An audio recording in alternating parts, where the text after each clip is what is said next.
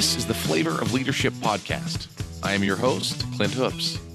Together, we explore the unique blend of leadership wisdom that helps top leaders consistently achieve work goals, develop personally, and find fulfillment with family. Let's get started. This is episode number 38. It is summertime right now, and here in southern Utah where I live, that means it is plenty warm. Actually, today the high is supposed to be 117 degrees, which for us, we don't get too much hotter than that. I mean, that is quite warm. And, typically here in southern Utah, it actually cools down in the evening, which is a nice thing. I know I've spent time down in Phoenix, and down in Phoenix, they get even hotter than we do. And in the evening, it doesn't seem to cool down. It stays hot. Many times I've been in Phoenix in the summer and it's still well over 100 degrees in the middle of the night. That actually happened to us yesterday. It was later in the evening. I was thinking, wow, it is so hot. I looked at the thermometer and 106 degrees, after 10 p.m. last night. So, which is a little abnormal for our area. The one good thing about summertime is it gives us a great excuse to spend time in the pool, try and get cool. And with that, we also love in our family, we love to do barbecues like many people do in the summertime. This last weekend, we actually did a little barbecue and smoked some meat. I do, that's one of my hobbies. I do love to smoke meat. And in smoking meat, there's an interesting thing. If you've never smoked meat before or cooked some of those, big chunks of meat like a big pork shoulder or a brisket, you find that when you do those, there's an interesting thing called a stall. So you'll be cooking this big piece of meat, right? And you're cooking it at a low temperature. So, somewhere between, 225 to 250 degrees, and you'll do it for a long time. So depending on the piece of meat, you may be smoking a pork shoulder or a brisket anywhere from 10 hours up to 18 hours, sometimes even more in some cases if it's a really large piece of meat. And the interesting thing is that every piece of meat is a little bit different. So some pieces of meat will cook a little faster than others, and others just take a while to be able to get to the temperature they need to go to. I like to cook my pork shoulder. I like to cook it to over 200 degrees, about 203 degrees. Everyone has their own little sweet spot, right? Some it's a little lower, but somewhere around that 200 degree mark is where people like to cook their pork. But what always happens inevitably is while people are cooking their pork or their brisket, these big pieces of meat, there is a stall. And the stall happens somewhere between about 150 degrees to 170 degrees. So I remember the first time I was smoking a large pork shoulder. That was one of the first things I smoked as kind of a long cook that I was smoking on my new smoker a number of years ago. And I remember somebody was telling me, hey, don't worry. Here's the temperature you need to cook the meat at. And this is how long it's probably going to take. Keep the thermometer in there and make sure that you don't worry when you hit the stall. And I'm like, okay, what's the stall? And they kind of explain a little bit. Well, don't worry, it'll sit there for a couple of hours. And they kind of told me around 150, 160 degrees, somewhere around there, it'll stall out, but don't worry too much. It'll get out. It's funny, even though somebody told me that, when I was doing my first cook, I remember the temperature rose so quickly. All of a sudden it was, 50 degrees or so, the temperature, and all of a sudden it raised to 80, 90. And it was going super fast. I'm thinking, man, I've only had this in the smoker for an hour or two, and already the temperature's rising quickly. This is going to be done way too soon. I'm planning on, 10, 12 plus hours to cook this meat. And then, just like the person told me, it hit the stall and sat there and only raised a couple of degrees over the course of several hours. And even though they told me exactly what was going to happen, I still got worried. It was my first time cooking this. I think, oh man, they said there'd be a stall, but this seems like it might be way too long. What did I do? Did I mess it up? Am I going to ruin this big piece of meat? Is it going to get done on time? Is my smoker broken in some way? Is my thermometer wrong? All of these different things were going through my head because I thought, what's going to happen? And then, after a few hours, it did in fact start rising again, and the temperature got done, and I remember the meat actually turned out great. It was perfect. But later, as I gained more experience, I realized Okay, how to better get the meat through the stall if I need to, if I need to, get it done a little faster or what I need to do. But really what I really learned is just how to be patient. Just how to be patient. I had all the knowledge I needed. I had all the information and data I needed with the temperature. And I even knew that this was going to happen. But still, I got impatient. It seems like our whole lives we're told to be patient, patient, patient. We've talked about this in previous podcasts, being patient as we're trying to make changes, some of these positive changes we're trying to make with ourselves, with our teams. And so our whole lives we're told to be patient. We've even likely all been told that patience is a virtue and all these different things. But all of this, I think we've been kind of ruined by our fast-paced society. Right? It definitely doesn't instill patience with us. We don't have to be patient very often. With Amazon Prime and all these things, we expect to get things quickly. Even if we don't need them quickly, we want them quickly with Amazon Prime. And really, I find it much more easy to be patient when I have knowledge and my expectations are clear. So Amazon Prime, for instance, if it tells me that my package is going to be here in 2 days, then goodness gracious, if it's not there in 2 days, I'm ticked. I'm like, what in the world happened? And heaven forbid it should take an extra day when in the past it used to take 7 to 10 days or more for us to get a package. But yet it's different when you go to somewhere like a doctor's office, right? I have no expectation when I go to a doctor's office that it's going to be anything but a long wait. I'm incredibly surprised when I go and it's quick. And so it's just all about the expectations that are set with our own mind and where we are. And also understanding of the time frame we're talking about and having that knowledge.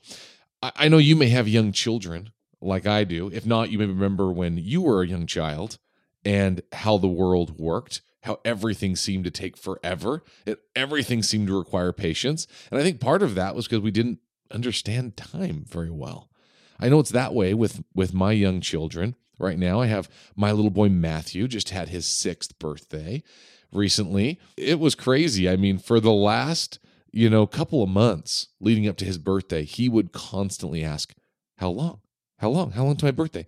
How many days? How many days? How many days? And we would say something like, look, it's still 2 months. He's like, 2? 2 months? And in his mind, he's getting better at understanding the way time works, but he hears the number 2 and 2's not very big. So that's close. And I'm like, no, that's 60 days. And he's like, 60? What? 60 days? And so that seemed like an eternity for a 5-year-old about to turn 6. And then we were coming up days before his birthday, and he was always asking, okay, how many more days? And he'd ask multiple times a day. And we got to the day of his birthday, and he'd be asking how many hours until his birthday party and how many minutes, and just always wanting to know. He's just so eager for the knowledge to know. And it's funny now, his birthday's over and past. And it wasn't, I swear it was probably a few hours after his birthday party was done, and he was already asking, how many days until Christmas? And so we're like, okay, you can't ask that for quite a while longer. We'll tell you. Wait till after Thanksgiving, and then we'll start talking about days till Christmas. So is he impatient? Or is he just seeking information? He was fine once we would tell him the time frame again and help him understand. So once he understood the time frame again, he was fine. He wasn't worried. He wasn't worried about it again. He just needed to understand the time frame that he was looking at. And so, how about us with our goals at work? Are we patient with ourselves? Do we understand the time frame we're working with on our goals? Do we have a measurement on our goals to make it so that we know if we're ahead or if we're behind? And how can we be patient with ourselves on long-term goals, right? The really long-term ones. How can we be patient with ourselves without becoming complacent? How do we have patience without complacence? I love this quote by Don Meyer. He's a top college basketball coach for many years. I believe I've actually shared this quote in the past because it has made such a big impact on me. He says, complacency is the forerunner of mediocrity. You can never work too hard on attitudes, effort, and technique. So obviously, Don Meyer, he is talking about sports. for the most part here, right? He doesn't want you to get complacent or you'll begin to be mediocre. You can't be a championship basketball team if you're complacent. You have to consistently work hard on your attitude, your effort, and your technique. And I like the ones he chose, right? Because your attitude, and this works in normal life as well, you got to have a great attitude. Your effort always has to be a high level of effort. And then you work on your technique, continually refining and improving yourself. Are your goals right in front of you? Are you being rigorous in your actions? In working on your attitude, your effort, your technique, as you're trying to hit those goals? I talk about rigor in your actions. I love the word rigor.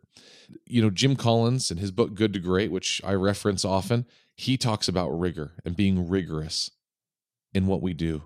And rigor tends to have a negative connotation with some people. It's often defined as an inflexibility to a way of doing something. But once again, that almost sounds negative if you're inflexible. But rigor is not a negative thing when you're doing it in terms of the actions that you need to do to reach your goals. So being consistent in a rigorous way, it means being thorough, right? So in goal setting, I like to strive for rigorous patience. Rigorous patience. So being patient with myself and knowing that some of the best goals, the ones that are most worth getting in work and in life, require patience, not complacence, but they require rigor, consistency day after day. It's a form of being almost actively patient. We got to be patient even when things don't go our way, because this will happen, especially with these long-term goals. Goodness gracious, you get a long enough time frame out there, so many things can happen that will pull us from where we ultimately want to be. I know this happens to me. I'll be super focused on my goal, and if I'm not careful, if it's an important enough goal, I got to have it right in front of me. But if I'm not careful, I'll begin to get complacent. And the reason I'm complacent is because I haven't checked in with myself. I haven't measured myself against where I want to be often enough. And then I get complacent. So, but first, you have to define what it is you're actually wanting to do. Either it's a goal or if it's a really long-term goal. When we talk about ourselves and who we want to become as a person. When you talk about improving attributes in yourself, those are hard ones, right? It's really easy to know whether you hit the goal for the quarter or for the month or for the week, where it's a metric that you're doing within your work. But what about learning to be more humble? Learning to be a better leader in very specific ways that you've defined. How do you measure these things? And what do you do? And once you decide how you're going to measure it, how do you check in with yourself to do that? My wife is so good. She's one who is always striving to be herself and trying to become who she sees herself to be and who she really wants to be, trying to be a little bit better every single day. And I love how she helps instill that same desire to our children and to me. And I know for her, it's always hard. I can't imagine being a mother, even with wonderful children like we have, always putting herself behind the needs of everyone else. And I know it's one of those things that is always tugging at a mother. And it pulls at a father in even a little bit different way. But we all have the desire to improve ourselves, but also be the best parent for our children.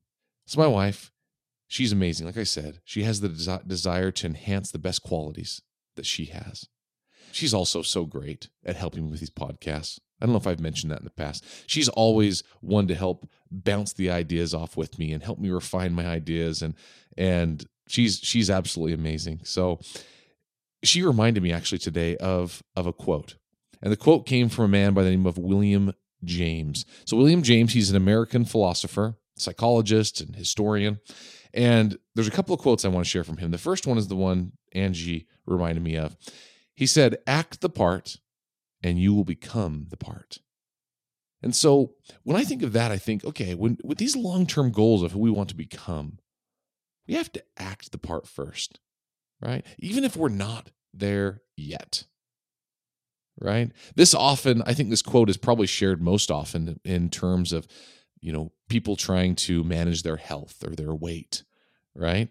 It's also been in terms of wealth or building wealth or money, those type of things. It's like, well, if you want to be more fit, then you have to do what fit people do. So act the part, and you'll become the part. William James also said that every good that is worth possessing must be paid for in strokes of daily effort. Right?